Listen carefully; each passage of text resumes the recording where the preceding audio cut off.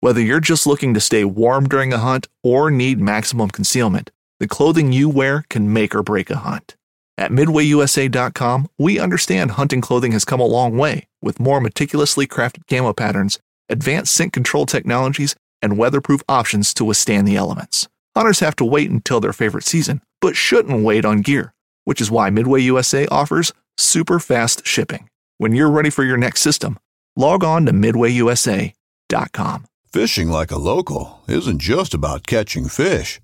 It's about connecting with the environment and the people who call it home. It's about hearing the stories and traditions that have been passed down for generations and sharing unforgettable moments with the people you meet along the way. Fishing like a local is having an experience that stays with you forever. And with Fishing Booker, you can experience it too, no matter where you are. Discover your next adventure on Fishing Booker.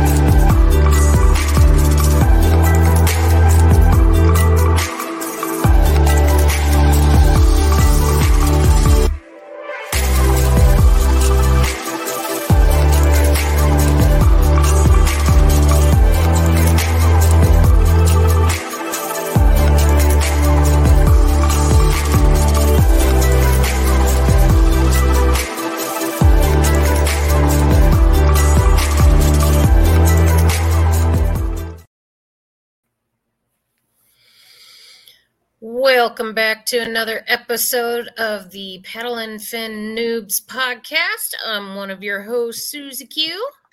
And I'm your other host, Sean. Welcome back. And you can see my lovely background here. Man, you got some swanky places that you stay for these tournaments. I know, it's pretty bougie today. It's actually not real. I'm actually recording from a hotel room right now because tomorrow I've got a tournament. I'm up in Wisconsin today, pre-fishing for a grassroots club, KBL. We're fishing on Rock Lake tomorrow, so I did some pre-fishing today, and it was pretty interesting.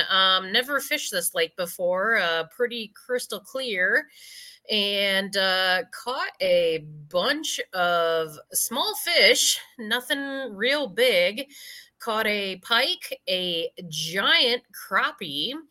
And yeah, so it's going to be pretty interesting to see what happens tomorrow. So nice.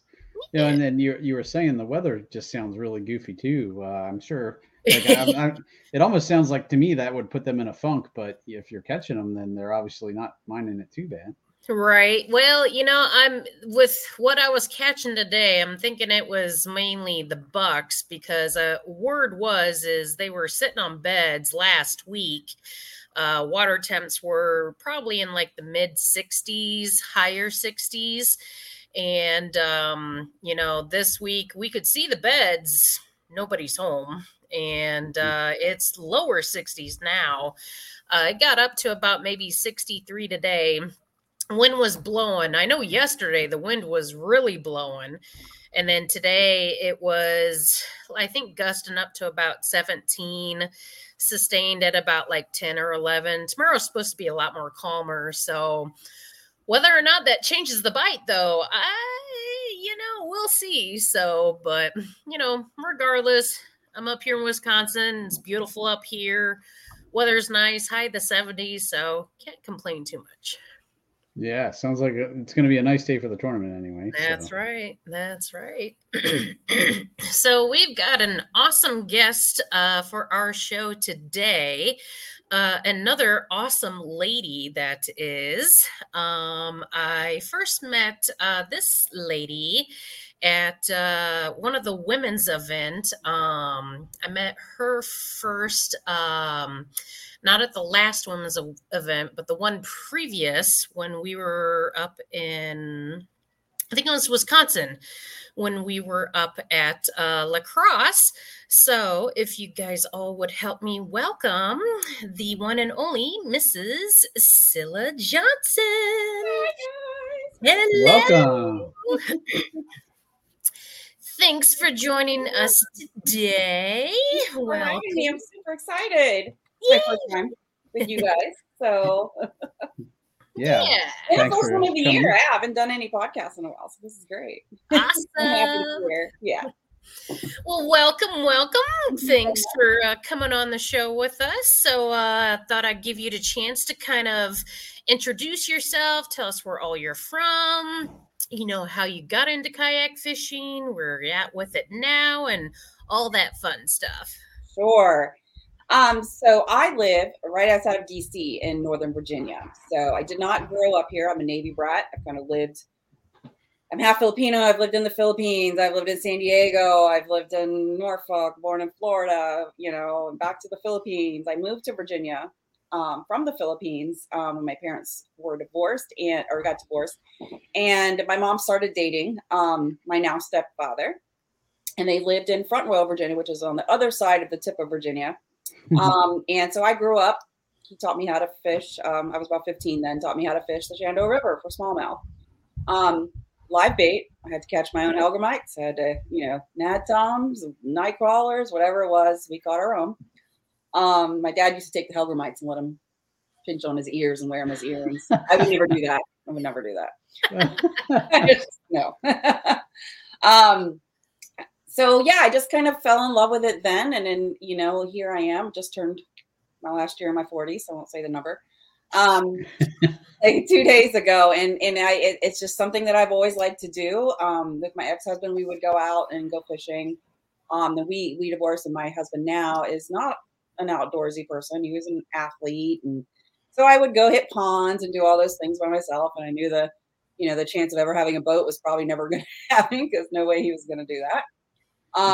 So, I would just happen to be on social media one day, and some friends of mine were, fishing in a lake you're not supposed to be fishing in. And I'm like, first of all, how are you getting in there? Because, there's monsters in there. And they're like, well, we park over here and we have these kayaks and we go into the creek and, get access to the lake. And I'm like, kayaks? Brilliant. Like, I could totally do that, because I don't need a big boat to, be able to do that. I probably could have got a boat. So I told my husband that I wanted for my birthday that was coming up a fishing kayak. I did not know anything about fishing kayaks. I just knew, there's this kayak. He went to Dick's. He got me a little 10-foot sit-in Pelican. It was 30 pounds. So I was like, yeah, I can handle it myself. And I had a rod holder. So I was like, yes. And then I joined some kayak fishing groups online, and then they were going to take me snakehead fishing, and I went out, and they have a Predator and a Jackson and a couple of Jacksons, and they're all standing up, and I'm sitting in this thing. There's no banks, because everything is just like marshes and stuff. So trying to get out to go to the bathroom was not going to happen.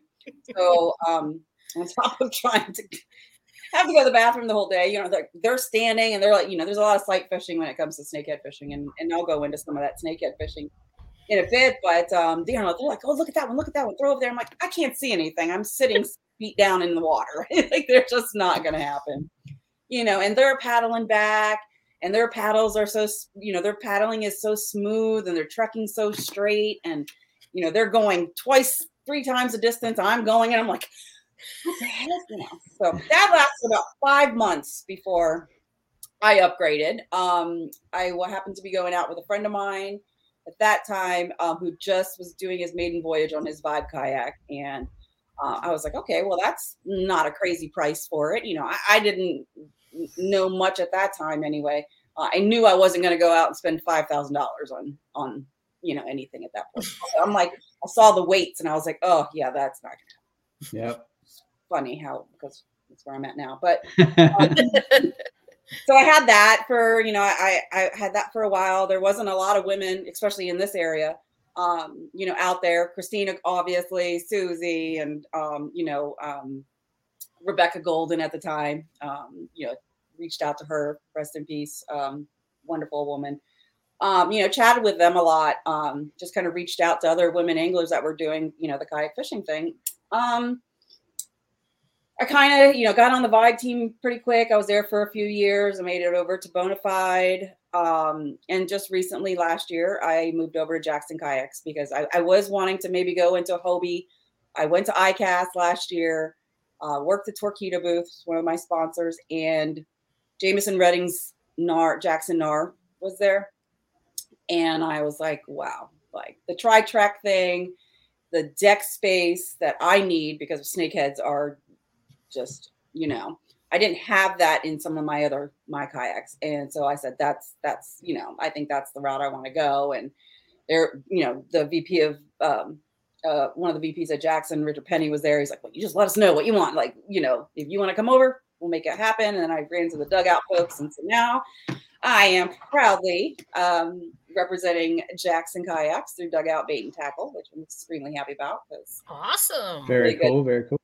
Yeah, really good friends with all those folks, and obviously Christine and Emily and a bunch of the ladies that we do, WFF, the Women's Fishing Federation. So quick little story about how I got to where I am. So yeah, my kayak empty weighs 140 pounds now. So wow, I didn't realize the NAR was that heavy. Yeah, it is. And I strictly trailer. I just got a Yak Attack, one of the new carts, so I'm super excited. Oh, yeah. There are a few snakehead spots that I do have to cart in, and my husband lost our wilderness cart because he went to this lake and hid it in the woods thinking no one would get it. Someone got it. Oh, no. It was in really high grass, and I was like, that cart costs like $250. Oh no. Yeah. And that NAR is not going to work with a C-Tug, which is what, my little spare one that I had. So I was happy. I'm really happy that the new Yak Attack. So I'm excited to get that out so I can be able to cart when I want to and get some of those really back areas of the snakehead. Nice. So, yeah. Very cool. Very cool. Here I am. And then what I said I wasn't going to be in, but yeah. I know, right? Crazy how life works out like that in mysterious ways. I know. I like it. The wet launching from a trailer is just so much faster now, too. Especially tournament day. I did my first tournament a few weeks ago, and I was like getting there early and just having everything rigged up and just throwing it in the water. Dumping it in, yeah. That sounds really nice. And not having to lift it up into my truck bed after the hours of fishing all day. Man, I've been missing out. So yeah, it saves your back. It saves so much time, and it's pretty nice. It is. Yeah, big fan. Yeah. So so that's a little bit about me. I do fish, freshwater. I'll do a little saltwater when I go down to Florida to visit. I will fish for bass in the winter season. I live off the Potomac River, which is a tidal water. A lot different because the fishing conditions change every 30 minutes, and you kind of know. It's full of hydrilla, mostly shallow. Just kind of knowing a lot of spatterdocks or pads, and water willow. So the majority of the warm weather, I'm fishing and targeting snakeheads unless I'm in a tournament. So very cool. Interesting. Yeah. So you definitely have a very rapidly changing and variety of environments. Yes. Very much so. Very much. I feel like we could do an episode on tidal fishing alone, just because that's like a mystery to me. Every time I just fished a tournament last weekend on the Chesapeake Bay, like in the Havre de Grace area in Maryland, and they're all like, I was in a group of boats fishing, and then all of a sudden everybody left, and I was like, well, where'd they go? And here it's because they knew the tide was changing. Yeah, and I didn't know, and I'm like, okay, so I'm like, I guess I'll go over here now. Key to it is really knowing where the channels are, and the channels can be this deep within some grass or whatever, And if there is any laydowns or anything off of that, they will reload off that all day long. There's a spot that it could just be like 2 feet of water, but they will cruise down there, and there's this big log that lays on the bank, and they'll just hang out there. And I'll just I'll throw a Ned rig, right, with a little bit of weight on it, top of the channel in front of that log, and I'll just let the tide just pull it. Oh yeah. Yank them out of there. Interesting. So, yeah. And what's working for you great for 1 minute, 30 minutes later it's going to be different, especially completely when the different. So Right. Yeah. Well, and that there was a gentleman I was fishing with who was trying to explain it to me, and I'm like, I don't have enough brain space right now. Like, he's like, oh, it's better to fish the incoming low tide than the outgoing high. And I was like, well, wait, I thought all incoming is low. And he's like, no. And then one tide's higher than the next, and I was like, yeah, tidal swings. If you look at a tides app, and if the mountain on the tides app is real steep, that's it's pushing a lot of water in and pushing a lot of water out, and it sparks a lot of movement, right, with the fish. But if it's a slow, it's not pushing as much in. And also, quick little thing that I like to tell people is when you're fishing, we have just huge areas off the banks or even the tree lines that are full of just lots of vegetation, not subaquatic, but just like the bigger ones.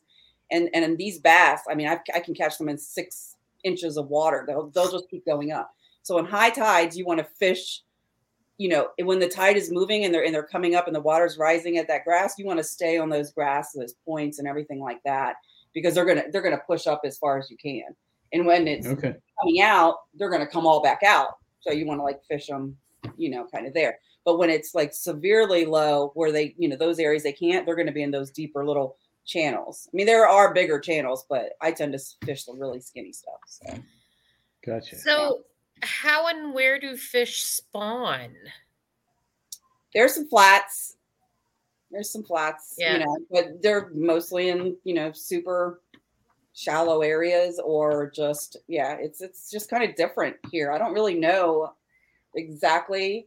It's just the water's moving all the time. So they got to go find maybe up creeks and find where there's some flats of non-moving water. Like snakeheads, they don't want if there's any disturbance on the water from wind or anything, or current coming like that, not current as in tide, but like a lot of flow. They don't like that.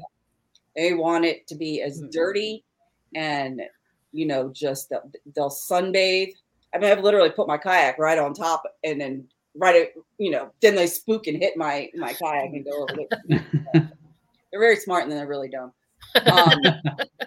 But so I think they just probably go up into the creeks, because like I said, most of this Potomac River areas, it's pretty shallow. There's not too many deep areas, at least not where I go. So yeah.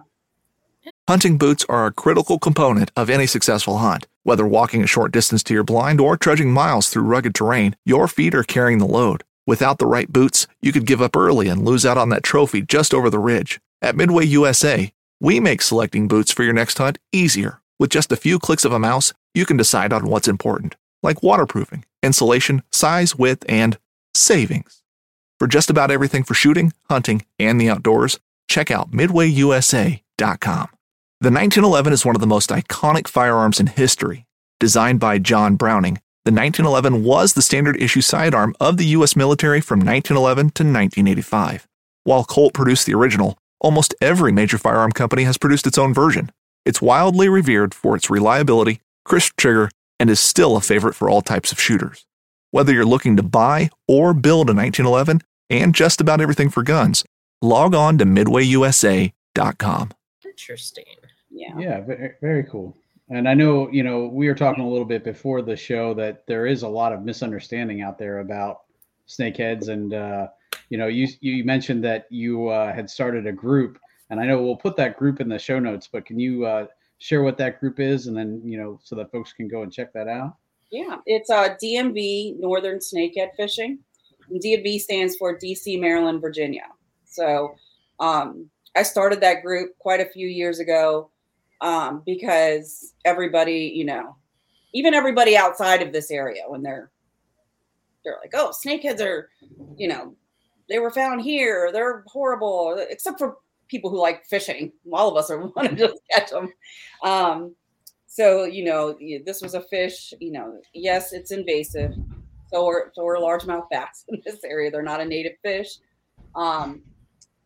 They don't eat small children. They don't walk on land to go into your pond.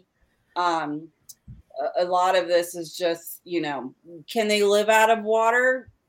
Yes. So they are air breathers, and they actually rely on air. If they do not breathe air underwater, they will drown. Or if they don't get air, they will come up like turtles. They'll drown. So they have extremely long, they have a very long body, and a lot of that swim bladder runs the length of that body. So they're able to come up like a turtle, gulp a whole bunch of air, and then go down and stay down for a while. So every now and then you'll see some bubbles, at the surface, and it's probably a snakehead, hanging out, just taking letting some air out down there. So we call it snakehead, hunting versus fishing a lot. But it's they don't do any of that. I mentioned before, I've seen pictures of bass with, baby ducks, in their gut, in their throat, and, all kinds of different, like snakes, and, I mean, I've opened up some, with DWR, Department of Wildlife Resources, I go electroshocking with them. We open them up. The majority of things that I see are like banded killifish. I never really see anything really big. So, they've been studying it. The first one was found in May 2004, Dogue Creek. Little Hunting Run here in Alexandria, Virginia. And John Odenkirk, who is the lead fisheries biologist and snakehead specialist, he's been studying them. He went to that call, and he's been studying them ever since. So I go on some ride-alongs with them and learn a lot about the species. And it's funny when we catch them, we don't put them in a live well. We just put them in the bottom of the boat. And they're just because they're just hanging out. Yeah. And they have there's some things on my Instagram, some ridiculous slime coating, which is kind of like a defense thing. That's if they're out of water, that's what helps keep them, wet, moisturized, whatever. But when you catch them, it's a mess. It's a disaster. So, well, I know I live in Pennsylvania on the Susquehanna. It's about 15 miles away from me. But yeah, and it's a huge thing. It's a huge topic. Like anytime you talk to anybody on the river now, it's, oh, did you hear the snakeheads are getting up this far? And I know I was telling Susie, the Conowingo Dam, which is south of me. Yeah, they're definitely there. Yeah. They just shut off the fish ladders because they were afraid that they were gonna, go on the fish ladders up and above the dam. And that the rumor is that that's already happened, that they're already in the our part of the Susquehanna. We have a local lake near us that there has been official. I don't know how they got into the lake, but because it's not fed by a river, a creek, or the river or anything. So it almost, they must have been put there, but, and in when you see people post, initially people were like, I don't believe it. But then I actually saw pictures and people of recognizable landmarks on this lake. And then, so that starts the whole thing. Oh, well, did you kill it? And well, if you catch one, you got to kill it, and you can't just throw it on the land because it'll walk around and survive. So you got to stab it in the head, and it's just, people go nuts. They really do. They come up with, it's like the Loch Ness monster sometimes. So they come up with, So yeah, there are some regulations. Initially, DWR wanted you to catch or kill everyone you catch, and if you go to the DWR website, it will tell you can kill it. And you can, but you don't have to. Right. So now, since all this research has been, happening for so many years now, they don't see this fish being any, not destructive to the ecosystem, our local ecosystem at all. So they are allowing, catch and release. But you have to catch, where you catch it is where you release it. You cannot possess a live snakehead, period. End of story. You cannot. You will get a fine. It's a misdemeanor charge. There was somebody that was actually caught transporting, or I think he did transport, and I think he was boasting about it on social media. and it got back to DWR. So yeah, he had a case against him, and he got arrested for that. Yeah, so a little crazy. So yes, you can release them. Don't pick it up and go release it in your pond. That's illegal. You can kill it if you want. I heard they're good eating too. They are amazing. So, and they are very hard to kill. They are very resilient fish, and they're, if you want to kill, they have the males have darker color, the females have the brighter color, and the younger ones. If you pull their fins up that go along the top and the bottom of their body, the length of it, if the darker they are, those are the males, and they also have like a bigger skull. And the females have more of a flatter kind of profile face.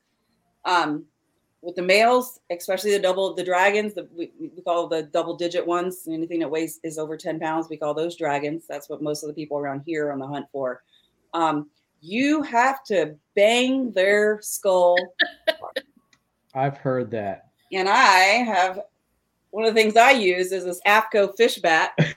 Nice. I don't know if you guys can hear how this is. Yeah. So this is made by AFCO, and that's awesome. It's got a nice rounded side, but it's also got this, see if you the nice flat side. Mm-hmm. And it's, yeah. Is that kind of more for the end of my, like, when I had a stakeout pole before I had a micro power pole, or I take my, my paddle apart and I'm trying to hit it with, like, carbon shaft is not, it's light, but it wasn't doing anything. And I just pump it like this. And so then I ran across this at West Marine. I'm like, oh yeah. So there's a lot of snakehead slime on this one. You can see. Nice. Yeah, that's all fun. Heck yeah. And they are, like I said, so they're extremely slimy. So even just trying to hold on to them, you can't put your hands in their mouth, right? If you, so one way is to bash their head in. And another way is to strip their gills. When you strip their gills, they are bleeders, and they will bleed all over your, I mean, like hemorrhaging bleeding. Like it looks like a crime scene. A lot of times, there's some Instagram pictures of their where it says, like, oh my, or stories. I think it looks, or reels. I think it looks like a crime scene in here, just blood splatter everywhere. So I use, this is an interesting little thing. There's a lot of blood on it. It is a diver's clip for when people that go spearfishing or people that goes, I guess, I don't know, diving for, I guess, spearfishing. So they put this through the gills and the mouth of the fish, and then they clip it here, and then they clip it onto their body, and they fish with it, hoping the shark doesn't eat it. But it comes in handy for me is I put this through their through their gills out to their mouth, and then I clip it, and I put my foot down on it, and then I bang their head out if I'm going to keep them. Or even if I don't keep it and I'm going to release it, it's easier for me in pictures to be able to just, have this control, because I've lost them, just trying to take a picture or anything like that if I release them. So there's a little safety net, and I keep this like carabine to my boat. And Josh Evans, a friend of mine, Josh Evans, he saw this and he was like, "That is brilliant." He bought one of them too. And it's good for like crappie. You can just load crappie all around it, So heck yeah. That, and it's good for king salmon too. There you go. Yeah, it's very sturdy. It's very sturdy. And those snakeheads aren't coming off that. And so I have a few snakehead fillets that I kind of want to share with you guys, because everyone says, "Oh, they taste good," but I just want you to see how thick. Wow, that's like a steak. About thick. It's kind of like cod, but yeah. So this is only like this is not even a full one side of one of the snakeheads. Holy cow! Yeah. So like this is the smaller part, but yeah, big, thick. And the majority of people, they throw it on some cornmeal or whatever, flour, and fry it. I found that there's so much you can do with this big, flaky, just fresh fish like this. And so I actually have another Facebook group called Snakehead Recipes where people can get a little, more creative with their culinary talents using snakeheads. Nice. There's some folks in there, of Asian descent that have shared different like very cool soups or curries and stuff that they've done. Oh, very cool. Yeah, my husband, he was not going to eat it. He's seen me fillet these things out in the driveway, and he was just disgusted. That first of all, that I even know how to do that, but thanks to my dad, he taught me. And to DWR, because it's always been crappy that I've filleted, not snakehead. So I do a Korean gochujang glazed fillet. Kind of do a little cornstarch, do a light pan sear, so it gets a nice little crispy, crust on it, and then I do a little mixture of gochujang and honey, so it's like a sweet and spicy, and honey and oyster sauce, fish sauce, and and garlic, and I put all that up and then put it under the broiler and let that caramelize on top. My husband loves it. That sounds amazing. He is now a big snakehead eater. He loves it. Nice. Yeah, it's a really good fish. They grow very fast. A 1-year-old could be, a good, like this big in the first year. They also spawn twice a year. So wow. Usually around June and again around August, September timeframe. So, what's the average lifespan of them? Do you know? I don't think they know yet. I don't think they know. Yeah, I don't think I've. That's a good question. I'm due out for a trip with them soon. I'm going to ask that question. Yeah. I tend to go Facebook Live when I go out with them, in our DNB Northern Snakehead group, because there's a lot of people, they'll ask questions. They don't get the opportunity to go out, but there's a lot of questions that they have. And John Odenkirk is he is an extremely smart and knowledgeable man when it comes to this or any other species out there. But these are obviously his favorites, and he goes into really big scientific details, but he knows the stuff. That's awesome. Cool. Yeah. Maybe we'll have to look him up and have him on too. Yeah. That'd be cool. I can actually give him your info or give you his info. You would be happy to do that. He is an amazing, I think there's some other people that have done videos with him, but he is an amazing resource to chit chat about.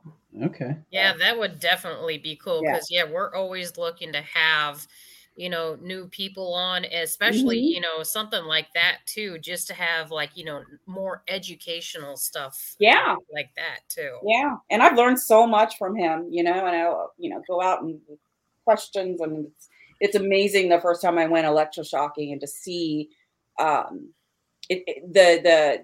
way that each fish reacts to the shock.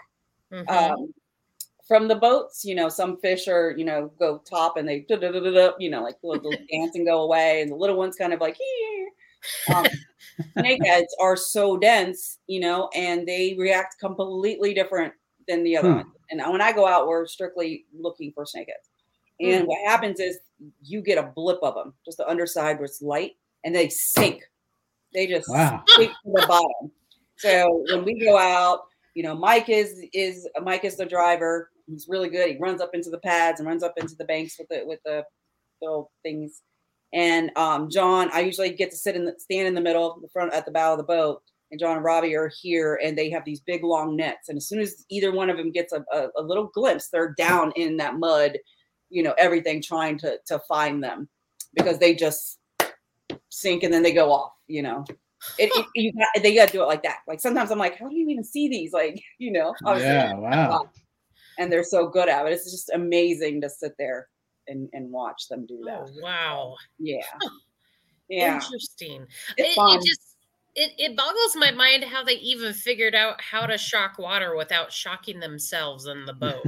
As long as they're not in the water. Yeah. Right. Yeah. As long as they're not in the water. And one time we went up on the bank and it was like really almost up on the shore. John's just a rebel and he was like, turn it off. And he jumped in the water and was like, trying to pull it out of the weeds. And I'm like, what is happening? Like yourself. But no, he's a beast. He's really good. It is just amazing to sit and watch them.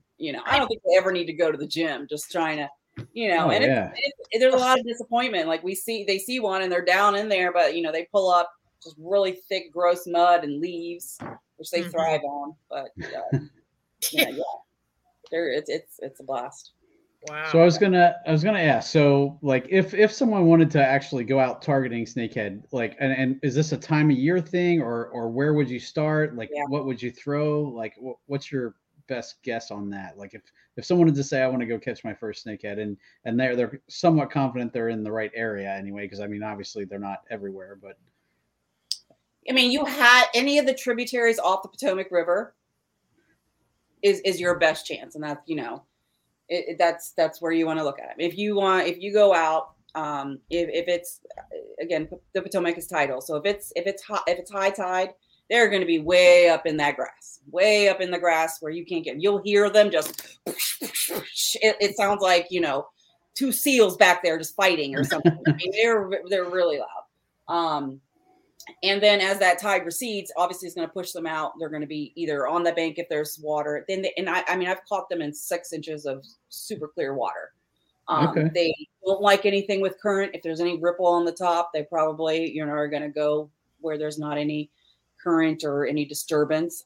They like to just sit and just chill.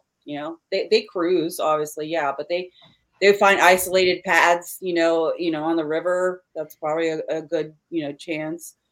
Any little pockets along the bank of, water willow. They love water willow. They love the spatter dock, which are the pads. Any of the subaquatic vegetation, SAV, the hydrilla, the milfoil, they'll sit in there. One time I was just kind of positioned on top of some hydrilla. And I was, rigging something, and I just happened to look over to the side. There's just one staring at me, and as soon as we locked eyes, it was gone. They're pretty funny. But so any of the tributaries of the Potomac, when the water dips below 50, they come from a warm area. They when the water drips below 50, they just bury down into the mud. They come out every now and then, take some breath, maybe eat a little bit, and then they just bury back down. They don't come out they're not chasing baits. They're very opportunistic. So, there's a few times that they will chase things. I've had that happen, but a lot of times they just want it to be like, so there's a lot of casting out, just retrieving, but looking somewhere else to see if they're popping their head out. Seeing if I see any bubbles, like they're breathing from underneath, or if there's fry, there's probably parents guarding it. You could throw a, weightless fluke or a worm or anything, Texas rigged into there. And those parents, they guard their fry, and they'll circle, and they're very, very, very protective of them. And they'll attack anything that tries to get to their babies. So, topwater frogs are great, Obviously, with frogs, once you get them down, wait to 3 to set that hook. What's really interesting is if you miss that on a frog, you get a blow up and you miss it. If it's not a bass and it's a snakehead, that's it. It's here. You just cast back out over it, and then pop it slowly through that strike zone that you got to hit. Probably going to hit it again. They won't. A lot of times, last 3 or 4 times, 5 times, they'll probably go away. But you still have multiple chances to get on that through that strike zone, which is a little bit different than most fish. If you don't get any more hits, it was probably a bass. But so that makes that interesting. So that's my advice is, way up in the tributaries, know the tides. If it's early in the season, I tend to throw Z-Man jackhammers. That's I've caught them on jackhammers and swim jigs, buzz baits. They like loud and noisy. So anything like that. But just if you do buzz baits, you're not going to use that buzz bait ever again because they will come on. And number one thing is if you do ever catch a snakehead, please do not stick your hands in its mouth because they do have teeth. They're not really big teeth. They're not musky teeth. They have several rows of just scatter snaggletooth teeth, but they have lockjaw. And if you are targeting, go to Bass Pro or Amazon or something, buy yourself a cheap pair of $2-3 jaw spreaders, because it's really hard to get your frog or whatever back out of their mouth. You really have to get in there and pry it open, and to be able to do that. So that, and if you catch it, you're not going to keep it, make sure you release that, because you do not want to get caught with that in your live well at all. So, but my husband's friend actually was fishing a tournament, and he caught one. He was just like grossed out by it, and he was like, "You guys want it?" We're like, "Yeah." So he brings it to the house and pulls it out alive. It's alive. I'm like, "What are you doing? What are you doing? You don't bring this to my house alive." Oh my God, if he would have got pulled over. But he just had it in his live well. He's like, "I didn't know." I'm like, "No, get that thing away." So yeah, I had to kill it right here. Let me see what else. Yeah, I guess those. This upcoming concert season will be all about the boots, and Tecovas is your stop for the best in Western style. Tecovas has seasonal and limited edition offerings this spring and summer, including men's and women's boots, apparel, hats, bags, and more. All Tecovas boots are made by hand in a time-honored tradition with timeless styles that are always on trend. And Tecovas has first wear comfort with little to no break-in period. It's hard to find this level of comfort paired with this level of style. Stop by your local Tecovas store, have a complimentary drink or two, that's WCB style, and shop new styles. The smell of fresh leather and friendly staff are at your service. Many stores even have leather custom branding to make your boots truly personalized. And with regular live music and events, there's no in-store experience like it. If you can't make it into a store, just visit tecovas.com. That's TECOVAS.com. They offer free shipping on all boots, as well as free returns and exchanges, and ship right to your door. Go to tecovas.com and find your new favorite pair of boots today. When you need mealtime inspiration, it's worth shopping Kroger, where you'll find over 30,000 mouth-watering choices that excite your inner foodie. And no matter what tasty choice you make, you'll enjoy our everyday low prices, plus extra ways to save, like digital coupons worth over $600 each week. You can also save up to $1 off per gallon at the pump with fuel points. More savings and more inspiring flavors make shopping Kroger worth it every time. Kroger, fresh for everyone. Fuel restrictions apply. The main things. Okay. Have you ever found any frog that is more resilient to a snakehead strike? Or because I know some of them can get torn up pretty easily, but I haven't really. I mean, I like to tackle frogs. I mean, the only thing that you may lose is the paddle in the back, or the honkers or anything like that, like the little blades. But for the most part, I mean, it'll pull the frog off your hooks, and you just get back. I haven't. No, I've had one of the black teckle frogs that had, it got torn up, but that's the only time I've ever thrown away. Okay, cool. Really throwing away. So, but I mean, I've gotten pretty good at, I think the more damage is not from the fish, it's trying to get it out of its mouth. You're probably going to damage it more by trying every angle to get it in and out. And that's the hardest part. Yeah. Yeah. And I always put it in my net. Like, you got to have a net. And then when I get the net, I set it on the deck of my boat, and I put my foot down to lock it in, because they'll fly everywhere. You could lose your rod and reel. Like, people use like the orange fish grips, and they put it in, and they don't lock them to their thing, and it flips, and there's fish grips gone. Like, there's quite a few, I think, snakehead going around with people's fish grips. And yeah. Like, what's that weird orange thing swimming through the water there? Someone's bobber sank. It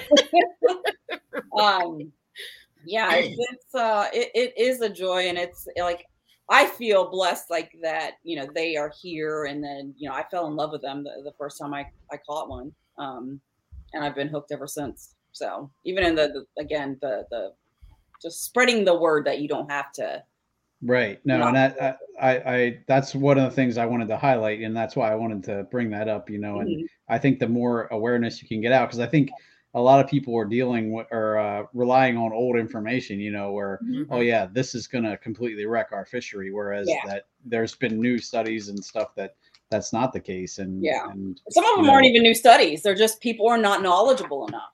Right. You know, people are just not knowledgeable enough. And it's if people take the time to read and, you know, like even just joining in my DMV group, like one of the rules is, are you knowledgeable about, you know, the you know, catch and release, you know, or kill of the species? Because we don't want, I mean, it was people coming in there, you know, and it was like, oh, I can't believe you, you know, and it was, we don't want any of that. Like, it's fine. If you want to release it, it's perfectly legal, you know. Now, other states may have different rules, but in Virginia, that's the rule here. Yeah. Gotcha. Yep. What's the biggest snakehead you've ever caught? Mine is 13.5 pounds. Still, yes. Still nice. Yeah, 33.5 inches. Wow. Still trying to break that one. And I was taking somebody, good friend of mine, Wayne. I was taking him out, teaching him. And I got the spatter dock. It was like just a sandy bank, maybe a foot deep. And I was trying to take him to like this open pad, you know, area in the pad field, but we had to go through this really skinny side of the bank. The pads don't go all the way to the bank. And I was standing up, you know, I was moving along and I was throwing the frog out and I was talking to him and reeling in. And I was like, oh my God, look at those two. There was two big, like 3-pound bass just coming at my kayak. And then they went off into the thing. So I was like, oh my God, that was so cool. Boom. As I was retrieving and talking, it hit it. And I was like, oh my God. Well, I filmed a snakehead show with Chad Hoover a couple of weeks before. And as we were carting through my spot, I hit a little root of a tree and my kayak went like this and broke my frog rod. So yeah, so I didn't have a frog rod for this trip. And so I was, one of my other tips, you need to throw brake. I was just going to ask that, but yes, that was going to be my next question. When you're talking about a 13-pound fish is what your tackle is, but we can. So I had 17-pound fluoro on. I was using my chatterbait rod, and I had 17-pound fluoro on this one. And I had a frog tied up to it. So I threw that out, and I was like, just. Soon as again those bass went over here. As soon as I caught him, he went up in that spatter. And the spatter dock stalks are like this thick around. They're healthy. And I'm just going, please don't break. Oh no. And I'm like trying to like, you know, work him out of there. And Wayne's just like, you know, like he's literally like right behind me because it's a really narrow section. That's probably like 6 foot wide, like we were going down. And so yeah, I got him out of there, and that was fun. And they were camping. Him and some other friends of ours were camping at the launch that we were at. It's a regional park, and they wanted to have snakeheads. So that's why they were all out trying to get it. And that's the only one that we caught that day. So I killed it for them and let them take it, and Wayne took it back, and he's a fantastic chef as well. Took it back to the campsite and cleaned it up and filleted it up, and they ate it. So they were really happy about that. Nice. Yeah. Now, when it comes to fishing for snakehead and whatnot, now I know some different states, like, you know, for certain species, like, you know, trout and whatnot, you know, there's certain harvest limits and whatnot and certain licenses. Like, you don't need any certain licenses for them. Do you even technically need a fishing license for snakehead still? You need a fishing license to fish, period. Yeah. Right, period. Yeah. But you don't need any particular... No, you don't need a trout license or anything like that. Or anything like that. And they're not even designated as a sport or game fish or anything like that yet. I mean, we're pushing for that, you know. Mm-hmm. We just kind of have our own little thing, like, you get a double digit, like that's a good thing. Yep. So hopefully soon, you know, DWR, you know, they love them. They're big fans of them. So, you know, just hopefully down the road that we'll get some kind of acknowledgement and some kind of be able to be recognized as like a game fish. And it used to be a lot easier back in the day to fish for them, but we have a lot of bow fishermen that you know around here. And you could tell the next morning and, you know, the hydrilla, everything's all broken up and floating on the water that they were back there. You know, the first area that I ever caught them not caught them, but went out for them in my little 10-foot Pelican. That used to be one of the best areas, and it's not so good anymore. But you see, pictures of them online, and they got 50 on, laid out on the ramp that they shot. Yeah. That's a little bit of a bummer, but they're still out there. They're still out there. They if you just see how big their row is like this big, like 2 big sacks of that, and majority of those I'm sure will survive more than probably any of the other species. And they grow really fast, and so and they do it twice a year. So they just will probably move to other areas. Like I said, they like to go up as high as they can go to get away from any of that stuff. So, sure. Yeah. Yeah. And now, it makes another thing that makes it a little bit more difficult. Like right now, the carp are, dating, if you will.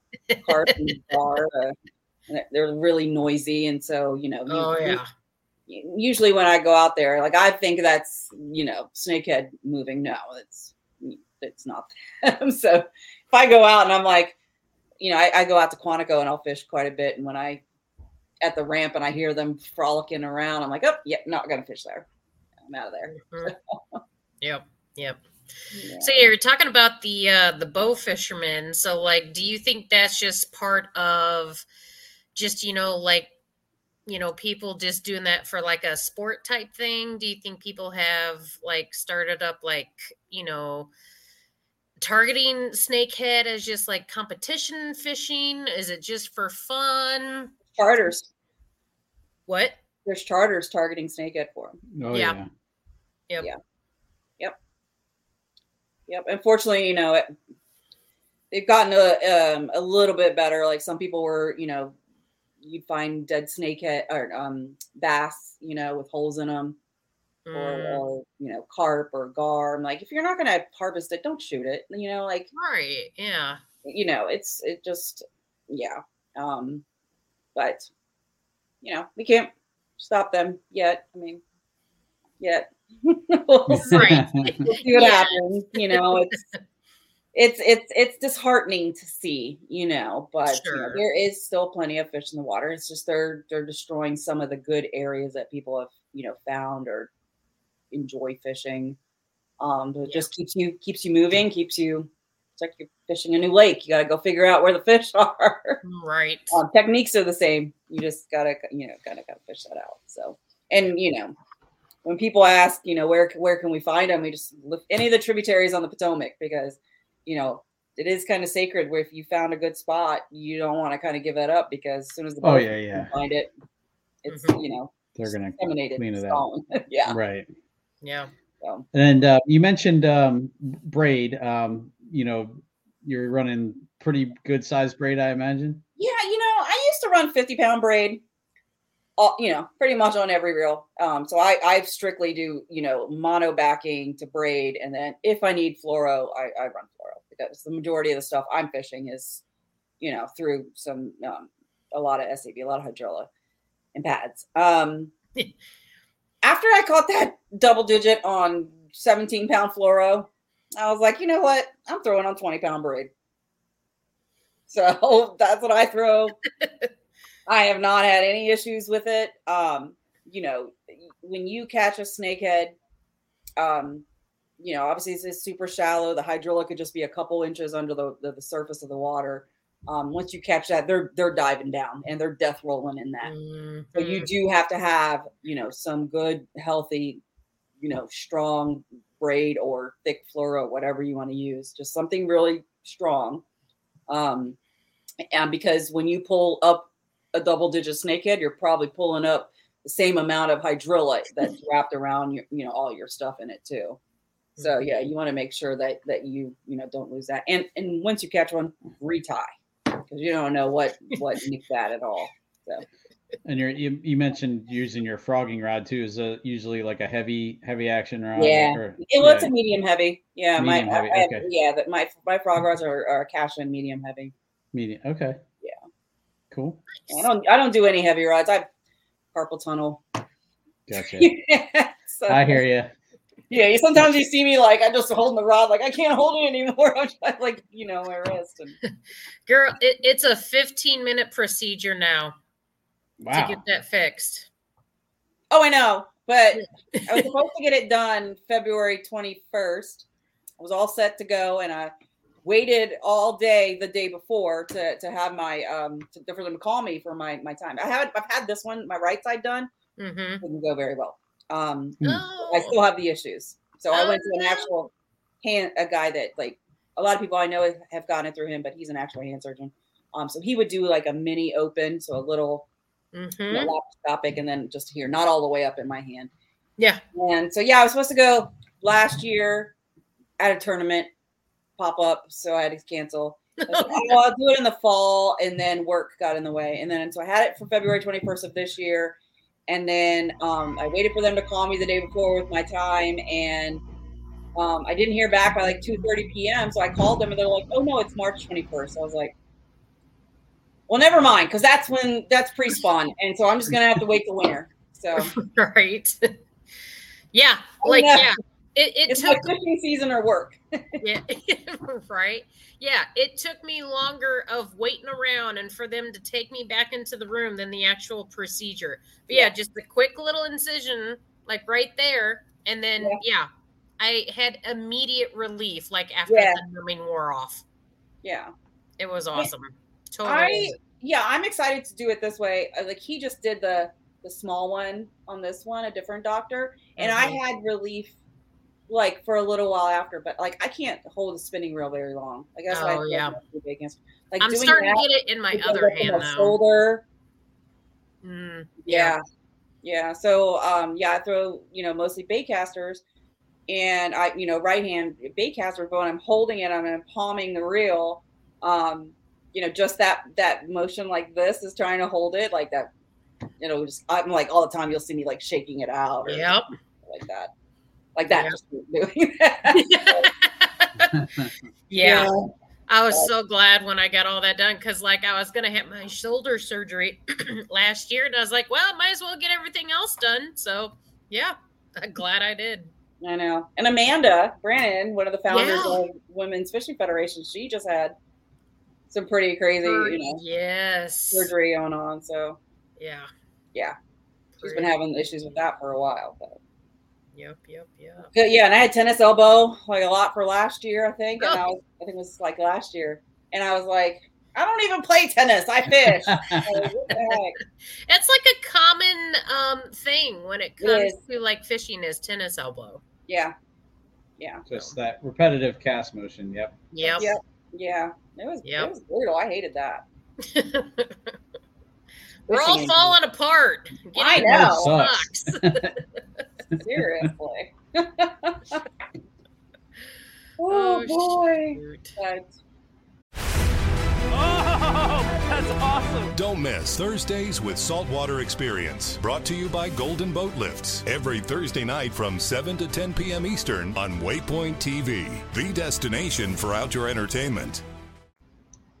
So Sean, you live in the area. Have you never caught a snakehead? I've never.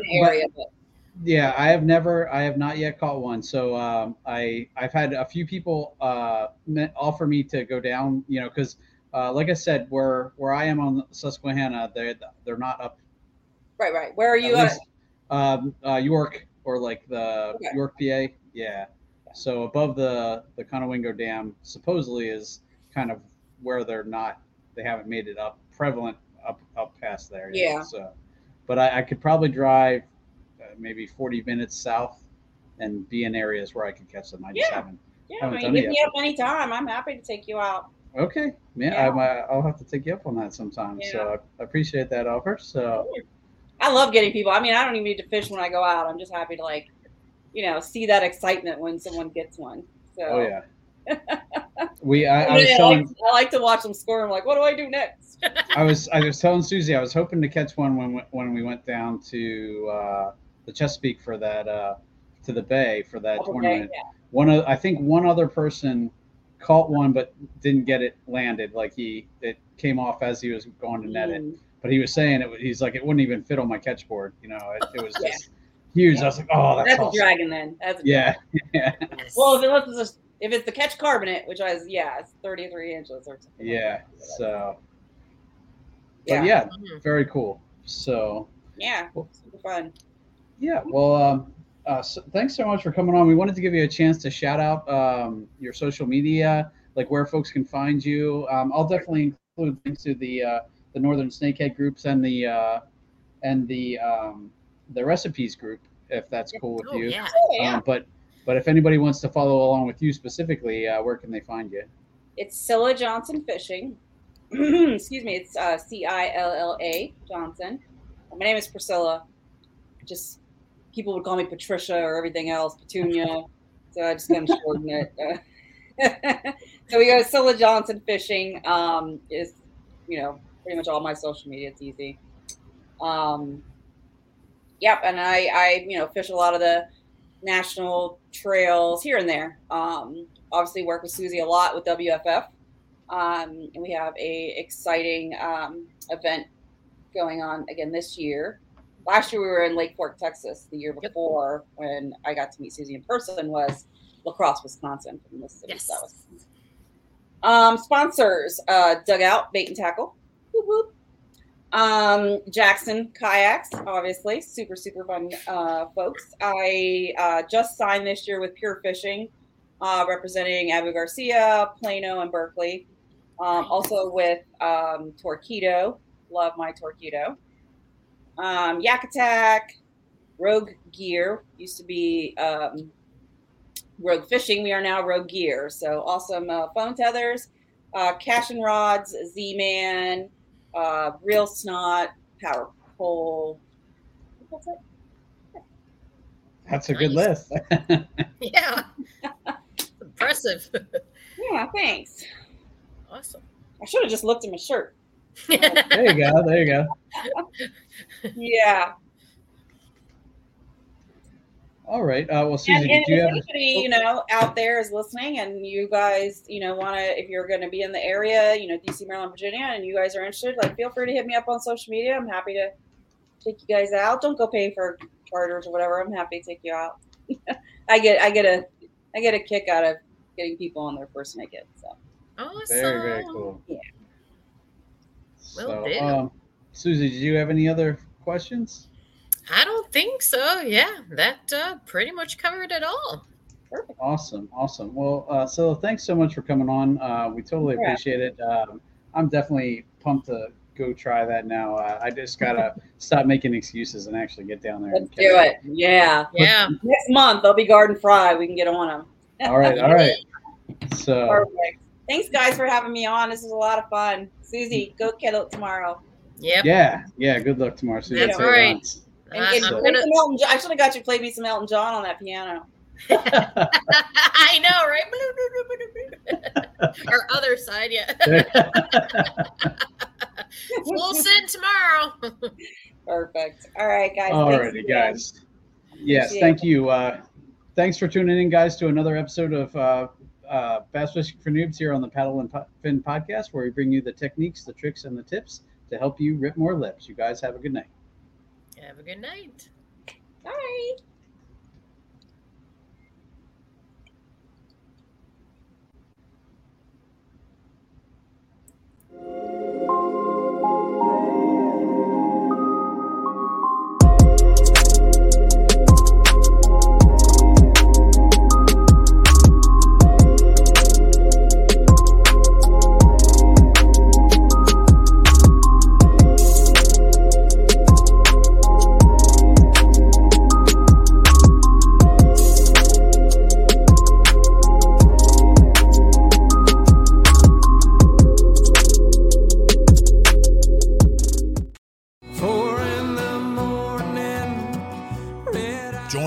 Chef Jean-Paul Bourgeois and the whole crew here at Duck Camp Dinners every Monday at 8 p.m. Eastern on Waypoint TV. Through the Blackwater bayous and in the dark Louisiana night floats a duck camp, alive with the sounds of swamp pop and the smells of Cajun cooking. From the Mississippi Delta in Venice to the Cajun prairies of the Southwest, me and the Duck Camp Dinners crew will be hunting and eating it all. This is Duck Camp Dinner. Join me, Chef Jean-Paul Bourgeois, and the whole crew every Monday at 8 p.m. Eastern on Waypoint TV.